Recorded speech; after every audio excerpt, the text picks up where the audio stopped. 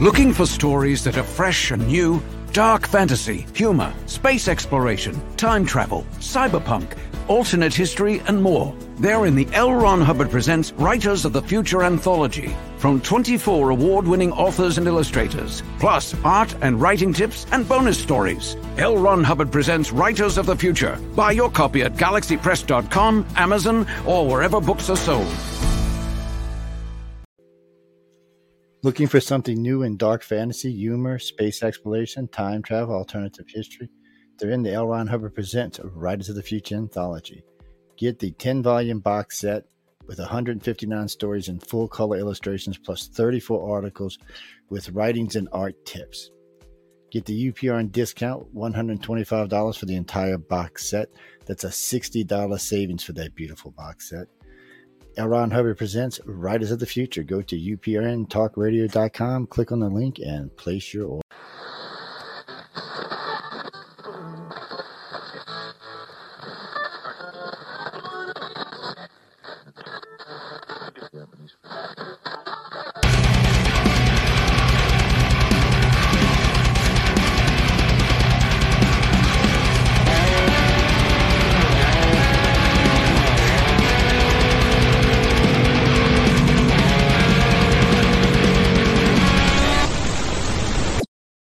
Hey, good evening, everybody. This is Sean Kelly of Into the Night with Sean Kelly on UPRN Talk Radio, 105.3 New Orleans, 107.7 Mississippi.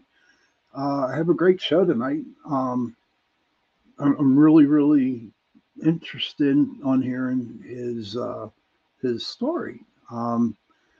But how was everybody's week so far? I know it's only Tuesday, but and I did have the show on Sunday. But I guess hope everyone's doing okay. I know I'm doing okay. And I'm kind of like in a good mood because the guy I have on tonight, all right, Sean Patrick Hazlett. Believe it or not, my name is Sean Patrick Kelly, but his name is Sean Patrick Hazlett. Now, we have a big debate going on, and maybe you guys want to, chime in, but I spell my name S-H-A-W-N, and he spells his name S-E-A-N, okay?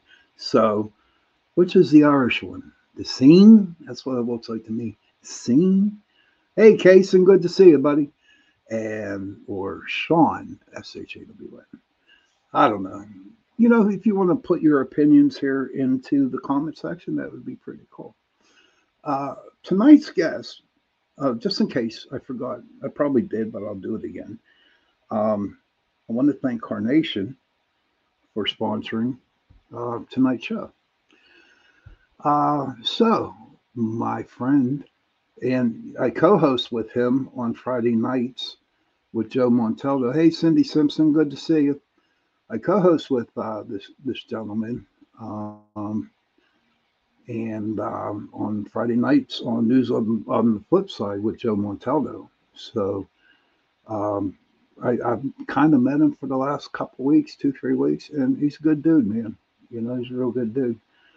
So tonight my guest is Sean Patrick Hazlett, is an Army veteran, writer, editor, and finance executive in the San Francisco Bay Area.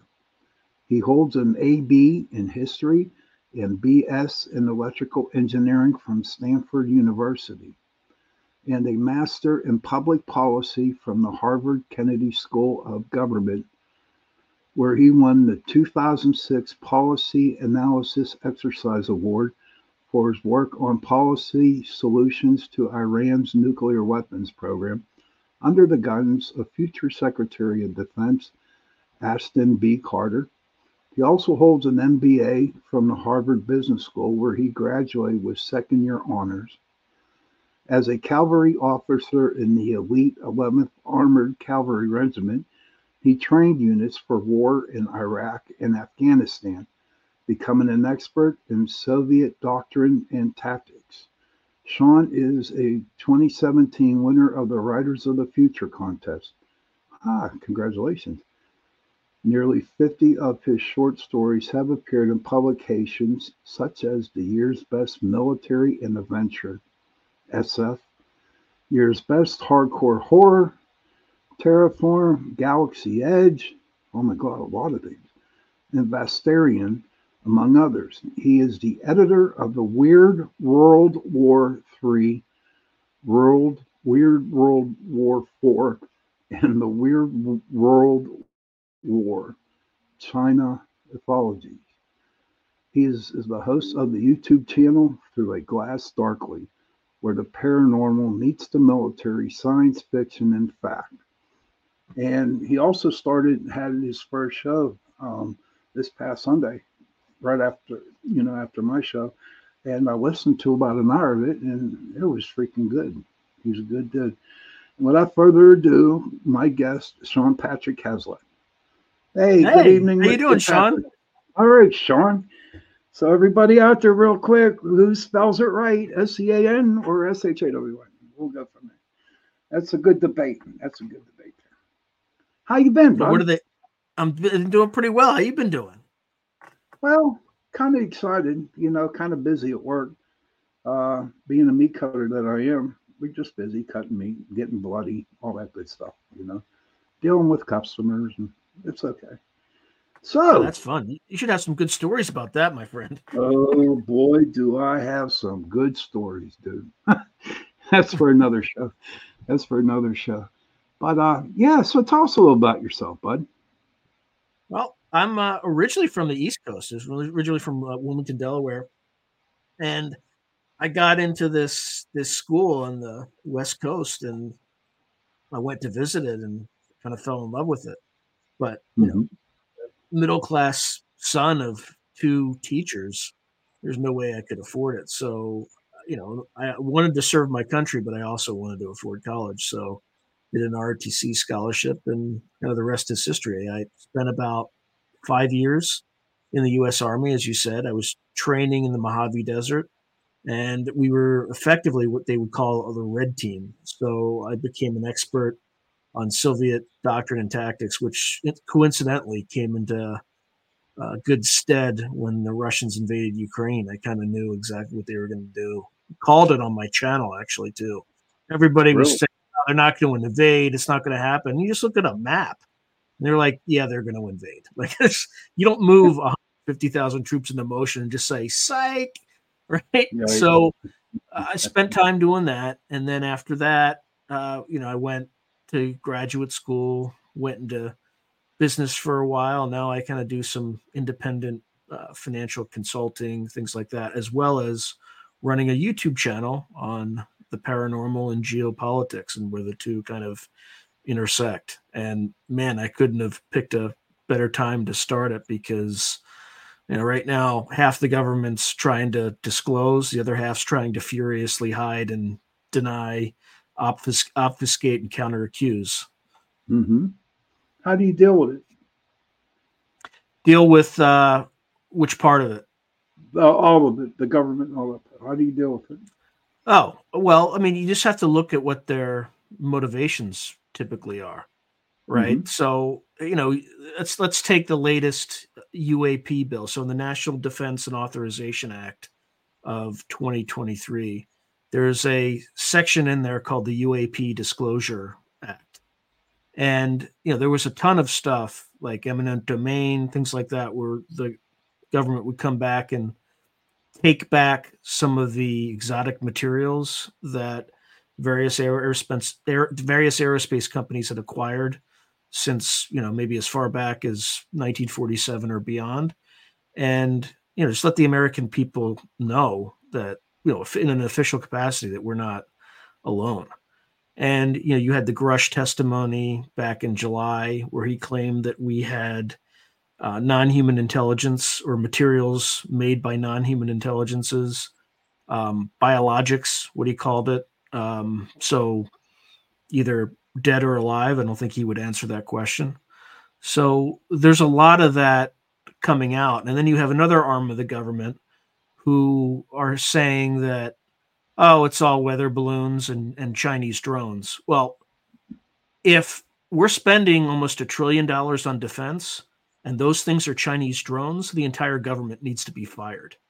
Yeah, right? They're not Chinese drones. It's the most it's the dumbest explanation I've ever heard, because not only does it say that the entire government is incompetent, but that we better start learning to speak Mandarin, because these things exhibit characteristics that, nothing in anybody's current arsenal, except for maybe the United States. Like, I could see that some of this stuff being covert technology that we possess, but I would say it's not all of it.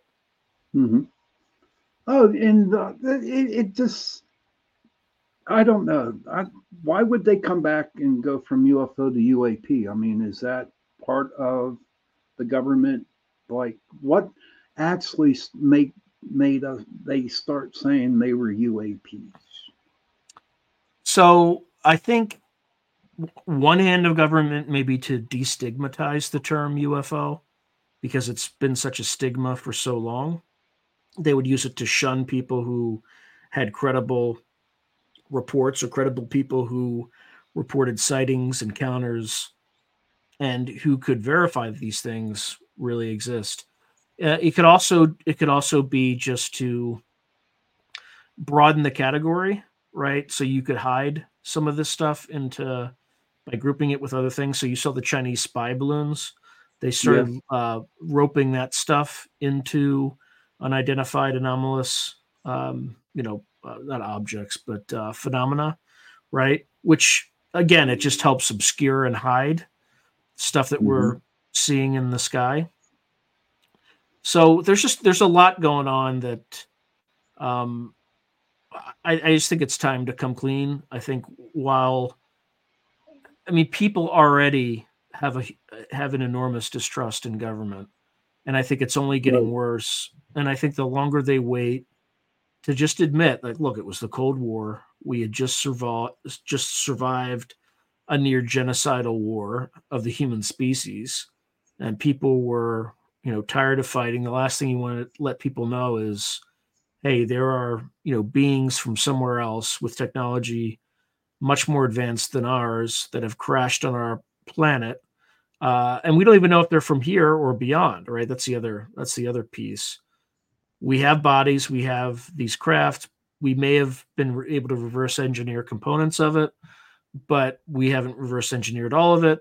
And there's probably a much broader rabbit hole that I think there are credible people in government that don't want to freak people out, because it's probably a pretty complex story. It's probably not just, when you say non-human intelligences, that could be a very broad spectrum of things, right? Hmm. I mean, you could probably put, um, dead humans in that, or maybe not dead humans, but you could put maybe demonic activity in that category. You could put angelic activity in that category, or things that people in antiquity called demons and angels. You could put beings from another, outside our solar system there. You could put beings from adjacent or parallel dimensions there. I mean, again, I'm widely speculating on what I'm saying, but they're labeling this stuff non-human intelligences for a reason, right? And that's Well, and that's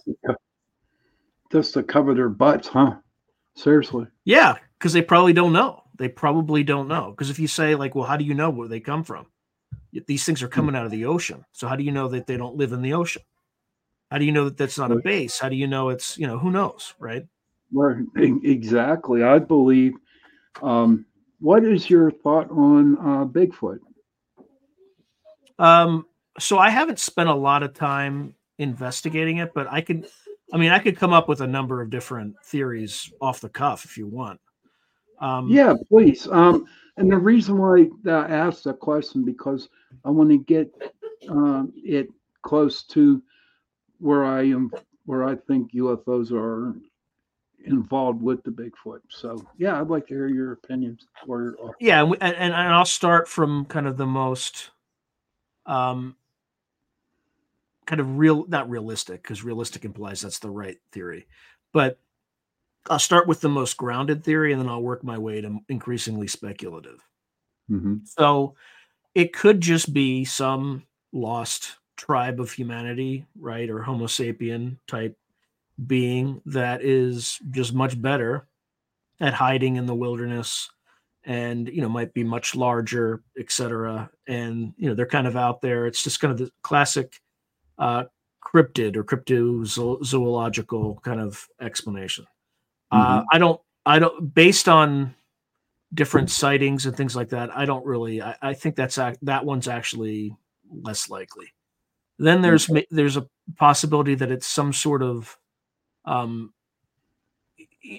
something from another dimension that kind of passes in and out of ours, right? And that depending on what your version of reality dictates. So if you look at the quantum mechanical universe, 99.9% of us is empty space. And what you see in front of you, your chair, your table, this computer, they all are just vibrating electrons at different frequencies, right? So if you imagine a universe like that, you could have coincident entities or beings that are just vibrating at slightly different frequencies or slightly out of phase. If everything's a wave, right? That Mhm. sometimes they wink in and out of our universe, and that's kind of what we see, right? So it could be that sort of thing, right? Where it's just Right. a physical being, but in just a different, slightly off frequency or slightly out of phase with our reality. Third thing it could be is it's just from another dimension. It comes in and out, kind of parallel universe comes in and out at will. A fourth thing it could be is just, some sort of, akin to a ghost or kind of a memory echo of something else that's, been there long before us. Right. Fifth thing could be, because they have like these Bigfoot entities have been seen, um, are often accompanied with UFO sightings, UAP sightings, whatever you want to call them.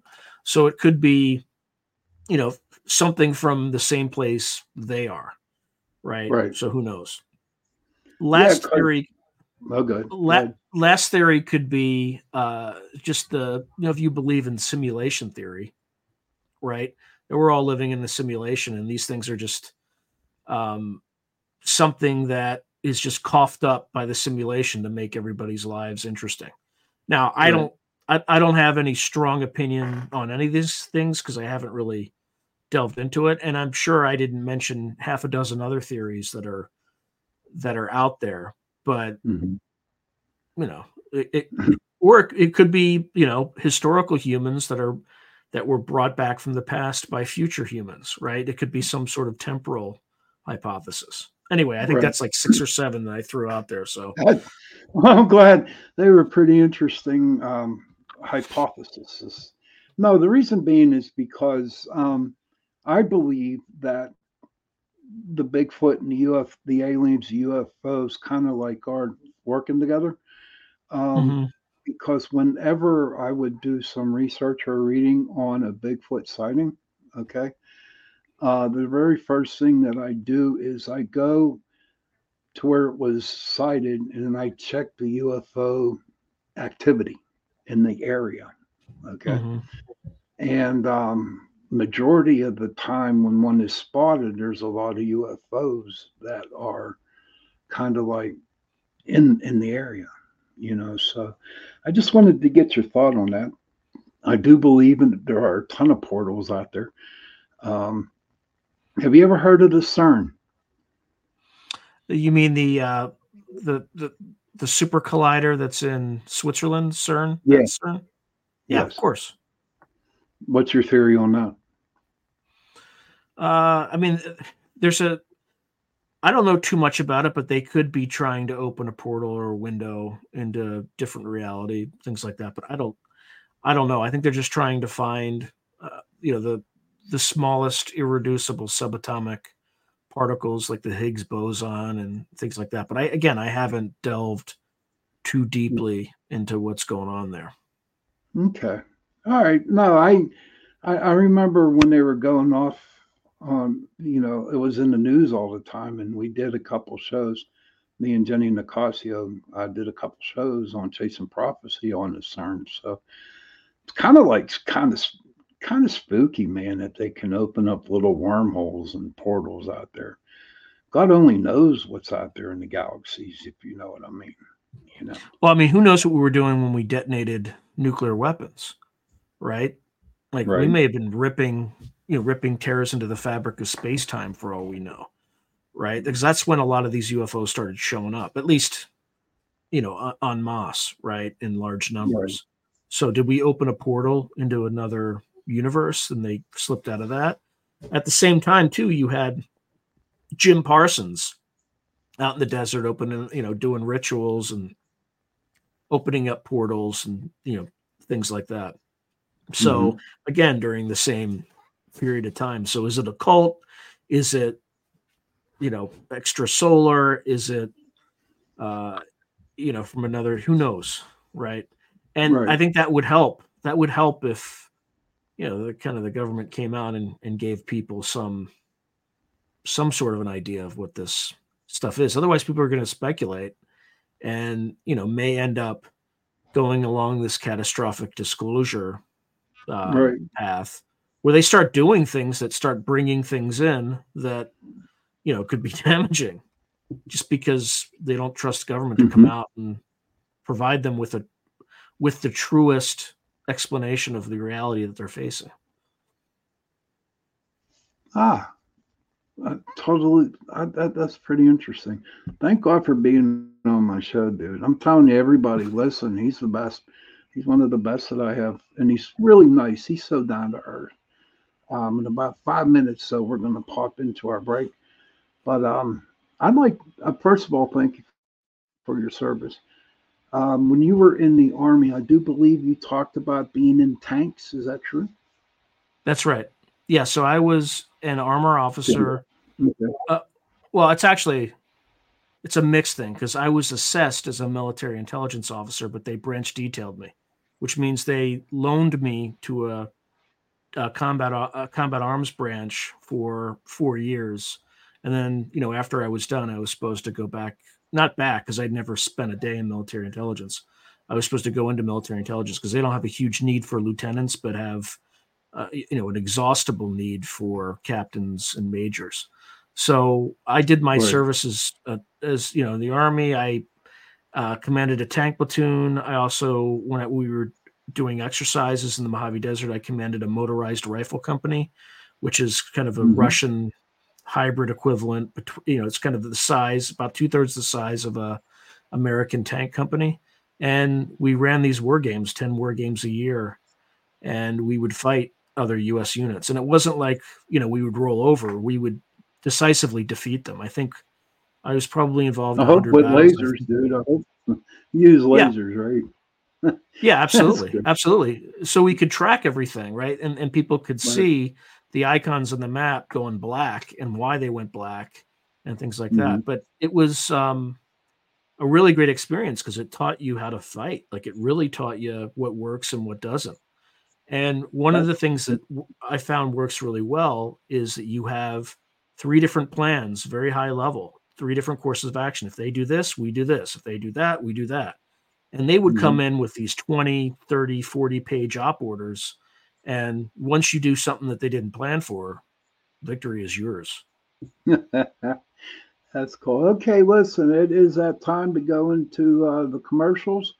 When we come back, Sean, I'd like to talk about your YouTube channel and what started you on it, and this other thing. What was it? The Weird World War 4 and 3. Can you? And I'd like you to explain that too, if you can. Is that okay? All Yeah, right, absolutely. everybody. We'll see you in an hour, in about 1 hour, 1 minute and a half. Looking for stories that are fresh and new? Dark fantasy, humor, space exploration, time travel, cyberpunk, alternate history, and more. They're in the L. Ron Hubbard Presents Writers of the Future anthology from 24 award-winning authors and illustrators, plus art and writing tips and bonus stories. L. Ron Hubbard Presents Writers of the Future. Buy your copy at galaxypress.com, Amazon, or wherever books are sold. Looking for something new in dark fantasy, humor, space exploration, time travel, alternative history? They're in the L. Ron Hubbard Presents Writers of the Future anthology. Get the 10-volume box set with 159 stories and full-color illustrations plus 34 articles with writings and art tips. Get the UPRN discount, $125 for the entire box set. That's a $60 savings for that beautiful box set. L. Ron Hubbard presents Writers of the Future. Go to uprntalkradio.com, click on the link, and place your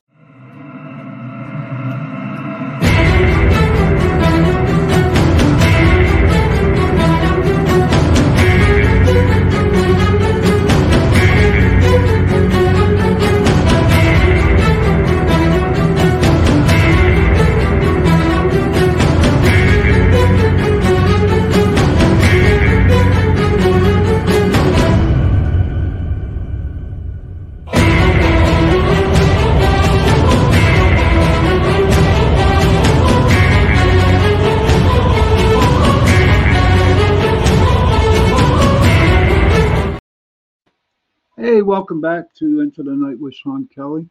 Again, we are on UPR and Talk Radio 105.3 New Orleans, 107.7 Mississippi. And I want again, I know I said it at the beginning, but I'll say it again. Also want to thank Carnations for sponsoring my show tonight. Tonight's guest is my friend, Sean Patrick Hazlett. And we talked about UFOs, UAPs, all kinds of stuff, Bigfoot, military, and the first half. But hi, Joe, good to see you. And so the second half of the show, he has a YouTube channel. Oh, by the way, thank you for your service, Sean. Thank you. Yeah, thank you, Sean.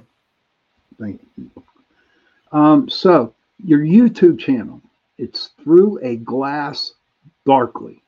Where'd you come up with the name, and what is your YouTube all about? So I kind of just like the name. I think it's from a biblical passage from Corinthians, but I didn't know that at the time. I just liked the phrase, but it turns out to work because we're looking at the world through a glass darkly. We're not really, it's like the Platonic cave, right? We're just seeing shadows of something else in a cave, and that's kind of what the nature of our reality is. The same thing with Through a Glass Darkly. We're not seeing reality as it is. We're seeing reality as we're evolved to see, which is a very narrow range of visual and audio stimuli, in terms of, you hear between, 20, I think it's like 2 kilohertz to 20 kilohertz, something like that. And anything like above and below that, you don't hear. So that's kind of how I came up with it. And what it focuses on is the intersection between the paranormal and military science fiction and fact. And the reason I started that way is because, as you alluded to earlier, I have these 3 anthologies: Weird World War III, Weird World War IV, and Weird World War China, right? And what those are military science fiction books that have some supernatural or science fictional element. So Weird World War III came out in 2020, and it was, what if the United States had gotten into a war with Russia, which unfortunately turned out to be somewhat precognitive. Weird World War IV was actually my publisher's idea, so nothing precognitive there, but it was what's going to happen in the war after the next war.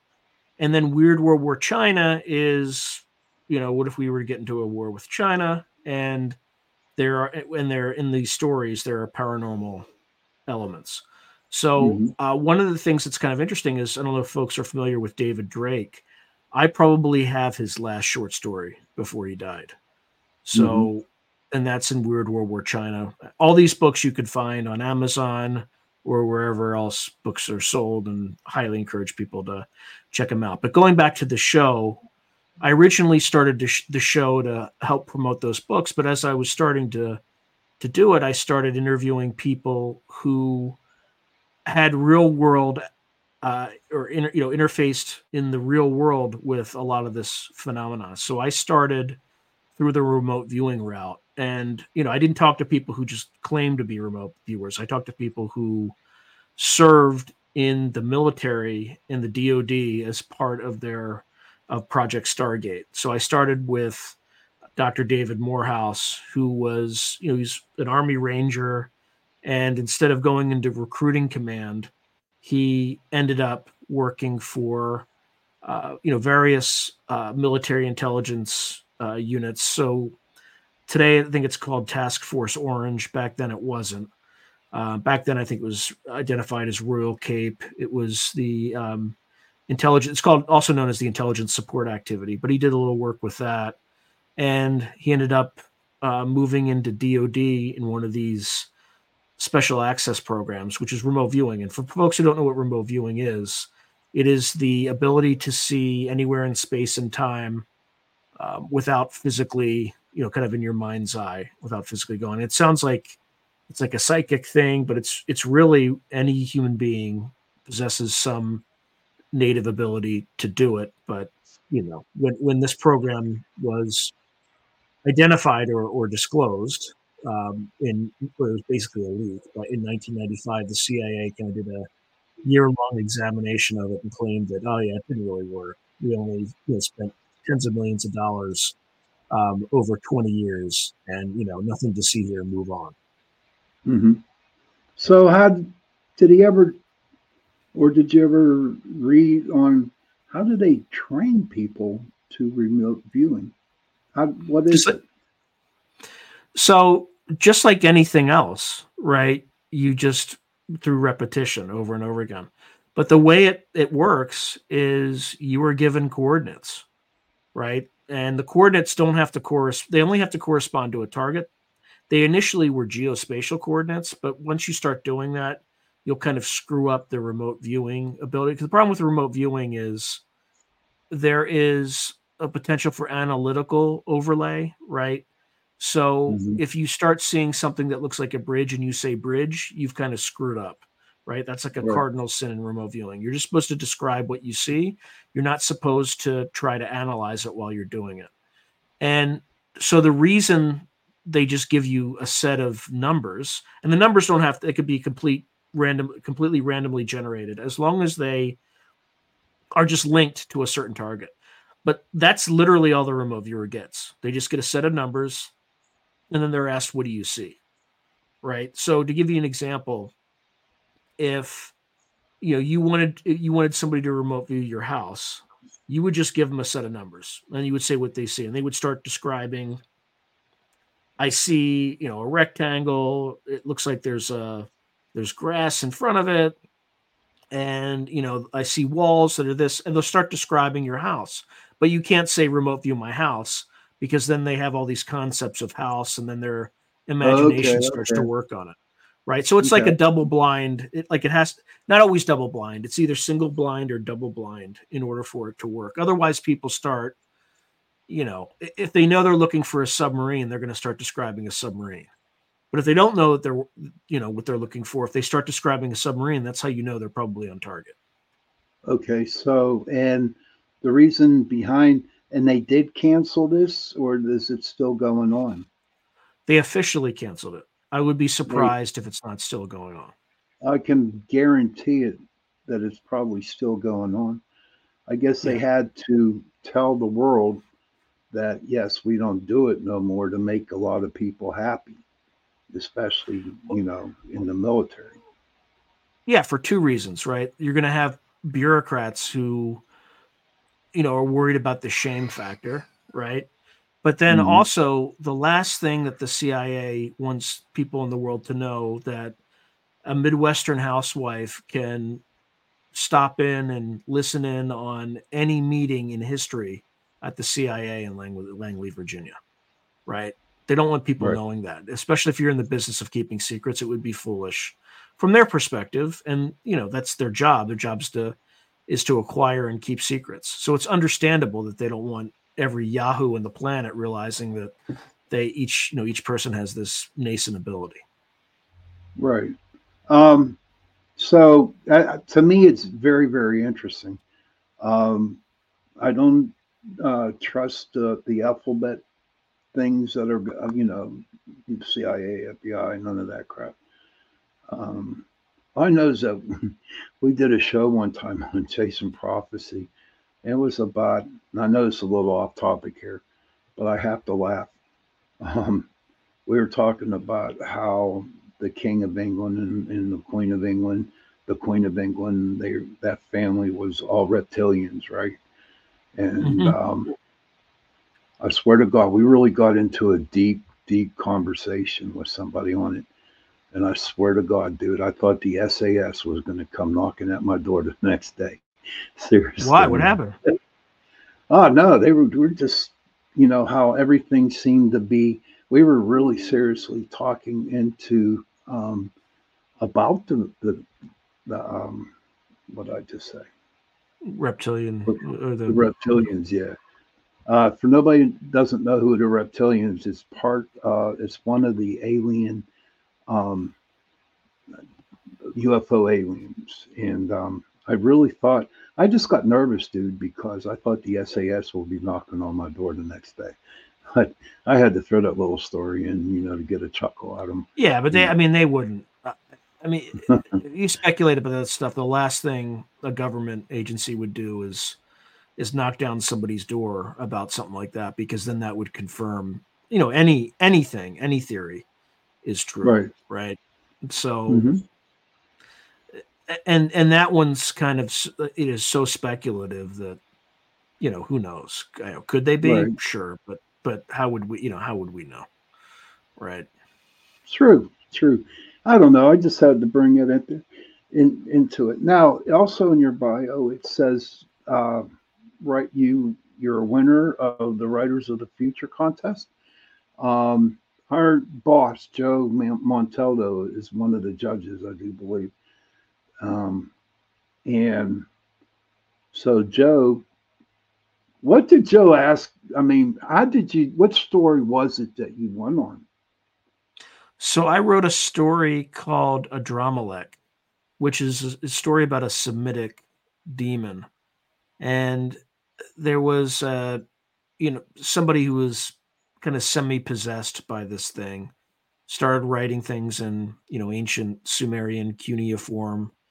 And I don't want to give too much of it away, but there's kind of a showdown at the end between this guy and the demon, and he does something that is a little bit of a surprise, but Hmm. he kind of does the right thing. But it's dark. I've Is been it? told that was one of the darkest stories I think they've ever run. And how So, can we get a hold of that book?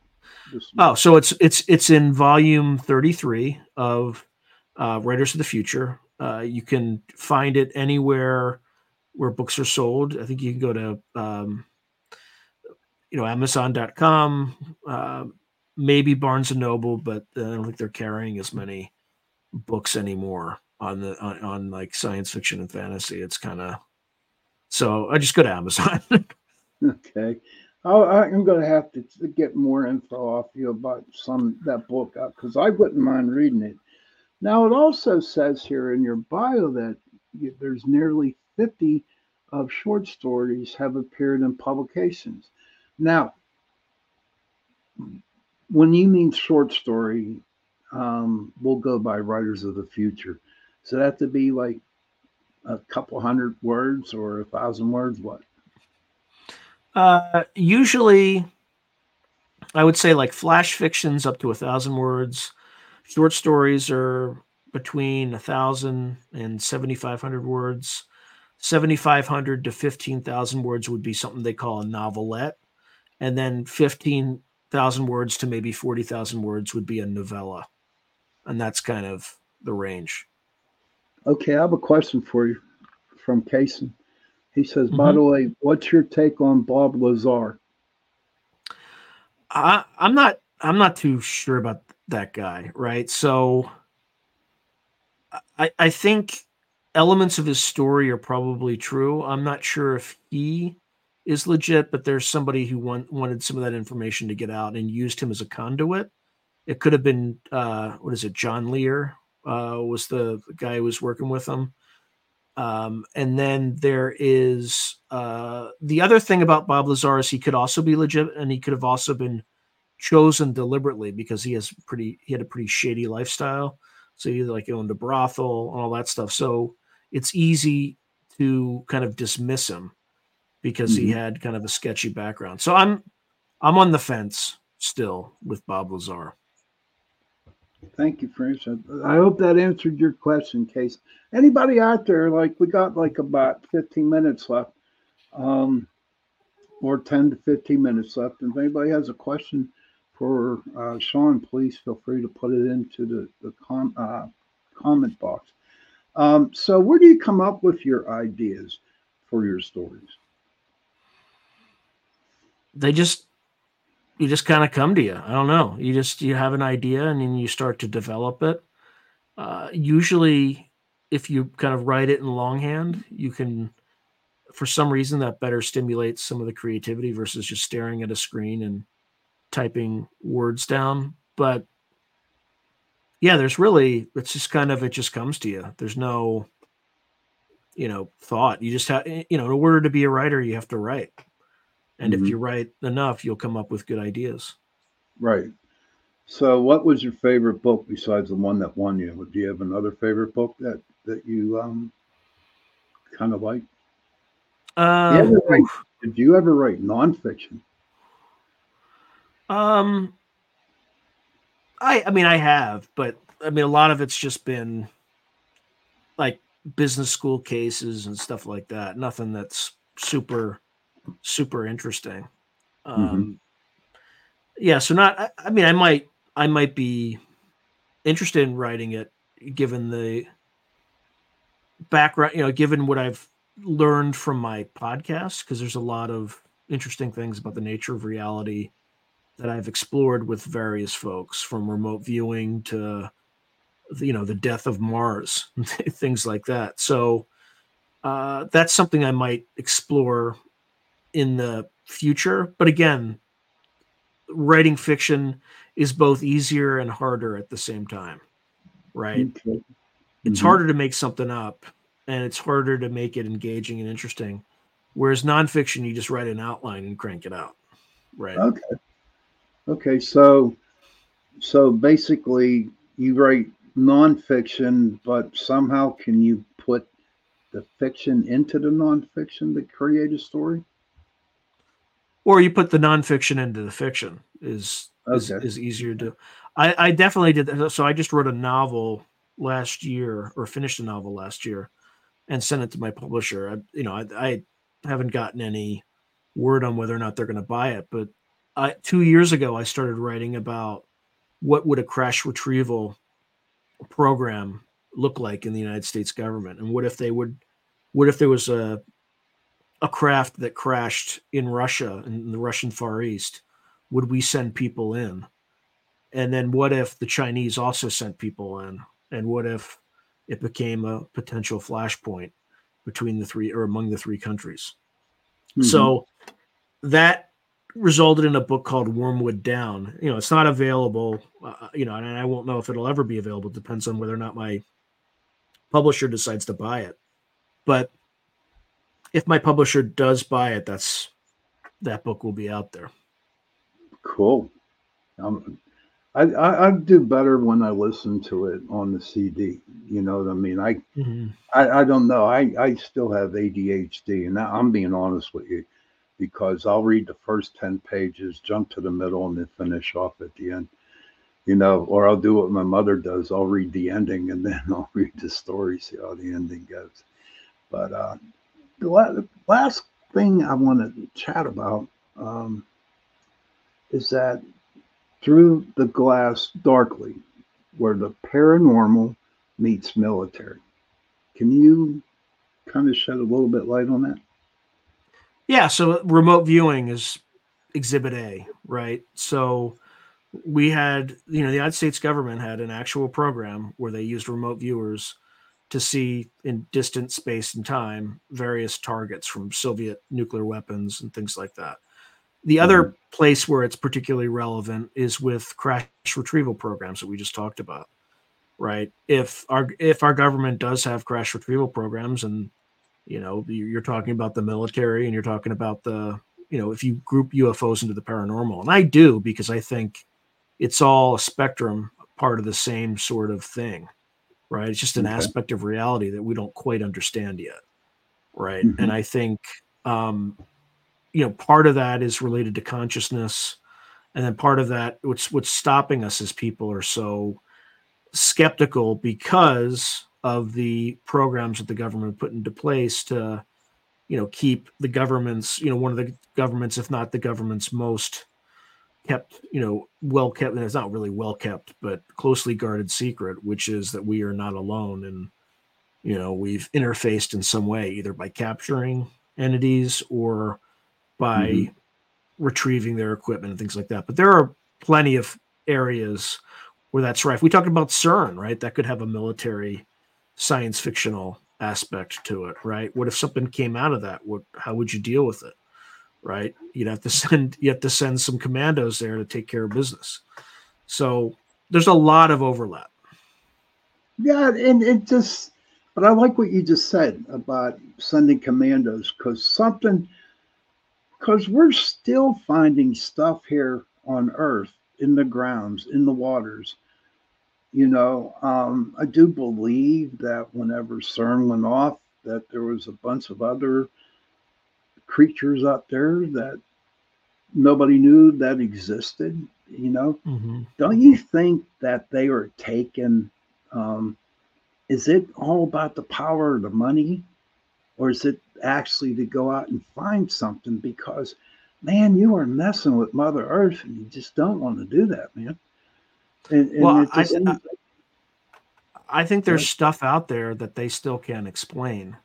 And the last thing they want to do is tell people that they're not, when you're going to sleep at night in your warm, cozy bed, there are things out in the darkness that can come and take you away. And there's nothing, absolutely nothing your government can do to stop them.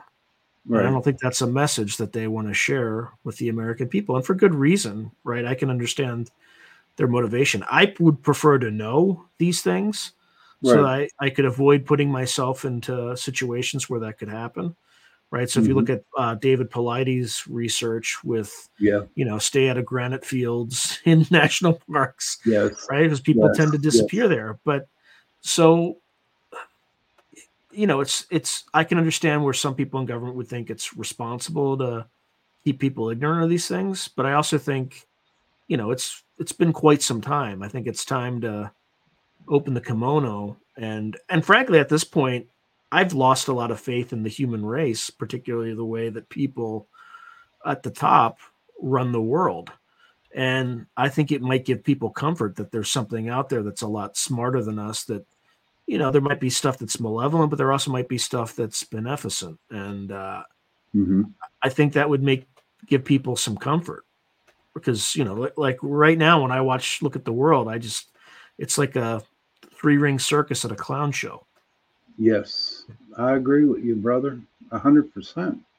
What do you think of David Paulides' Missing 411? We did a couple shows on that, and I find it interesting. I really, really do. I think there are aspects of it that are helpful. I also think there are aspects of it that he leaps to conclusions a little quickly. I'll give you a very discrete example. So I think there was a movie that he released, and he talks about one of the characteristics is people of German descent are, tend to be taken more often. And there are many people of German descent who've been taken, but the 3 examples that he gave, one was a Swedish surname, another was a British surname or an English surname, and then the third was a German surname. So, it might be a Northern European thing, who knows? But there are certain things that he hammers home that are not necessarily coincident with the evidence. And another one of the disappeared, bodies that had disappeared in that movie, right? 6 weeks before the movie aired, they found the body, but you didn't hear anything. Yeah, you didn't hear anything about, hey, they found it. It's just kind of, silent. So there's,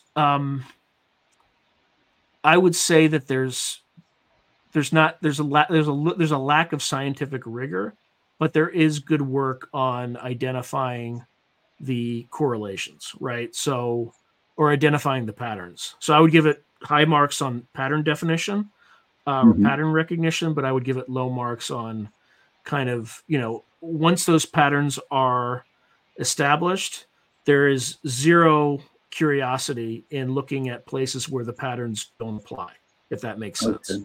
It makes So a lot of sense. It's both a compliment and a criticism.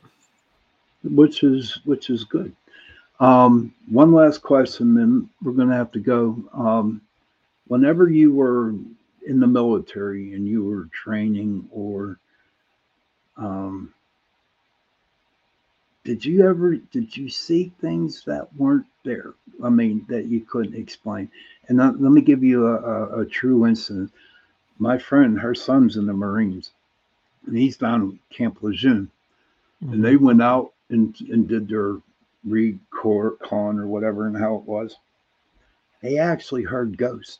They actually seen ghosts, and some kind of a young girl really screaming, and they sent out his command, his troops, to find this girl screaming. Have you ever dealt or found or something like that? Or it was totally paranormal? Yeah, I would say nothing.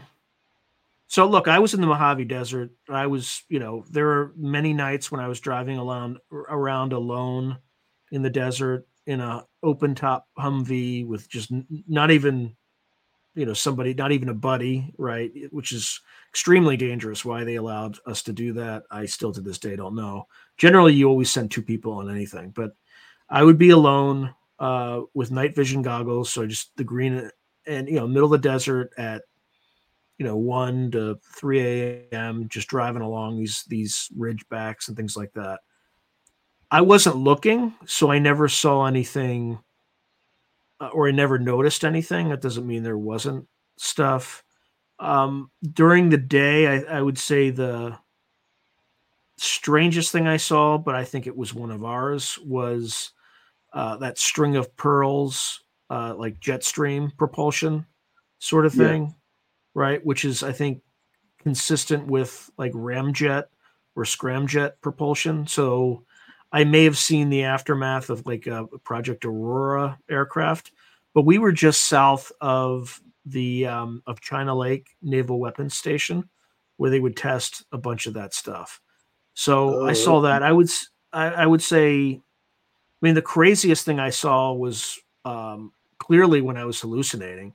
Because I went through, it was in Kentucky, and I went. I mean, no, I'm dead serious. I believe there was like a thing called the Scout Platoon Leaders course, and then in the last week, you get no more than 2 hours of sleep a night. So by day 5, right? It's been 5 days. I've had 10 hours. Max 8 hours of sleep, and you're using every ounce of energy to try to stay awake. And I was sitting in a Humvee seat, and I looked to my left, and there was Lucky the Leprechaun from Lucky Charms just talking to me. And I'm like, yeah, that's not real. This is not real. I'm hallucinating. Of course, immediately the drill sergeant like blew a whistle at me to wake me up because I was dreaming in real time. Right. Oh, wow. So that's crazy. Yeah, that's the strange thing, but it's not. There's a 1% chance whatever that was real, but there's a 99.9% chance I was hallucinating. Because you hallucinate. Hey, thank you for coming on tonight. Everybody, Sean, I'll let you tell about your podcast, or you're on your radio and all that. Sean, can you please tell where people can find you? Yeah, so you can find me here on the station at Through a Glass Darkly Radio with Sean Patrick Hazlett. I am live on Sunday evenings from 6 to 8 p.m. Pacific time, 9 to 11 p.m. Eastern, and 8 to 10 p.m. Central. You can find me there, and you can also find me on my YouTube channel, Through a Glass Darkly with Sean, where I have tons of interviews. I'm also on Spotify, where most of my interviews are. So definitely like, subscribe, and share any of the videos that you might enjoy. Again, Sean, thank you. And also, don't forget, he's one of the co-hosts with me with Joe Montaldo on Friday nights 10 to, for me, it's 10 to midnight. But we're on, it's called News on the Flip Side on the same channel. Good night, Kason. Good to see you. So, children, please, if you can, go to your parents, give them a hug, and tell them that you love them. And parents, please go to your children, give them a hug, and tell them you love them. All right. And if you have no parents, if you have no children, try to find somebody that you know and just give them a hug and tell them that you love them. Because those three words, I love you, go a long way. And on that note, good night, everybody, and see you Sunday, and happy hunting.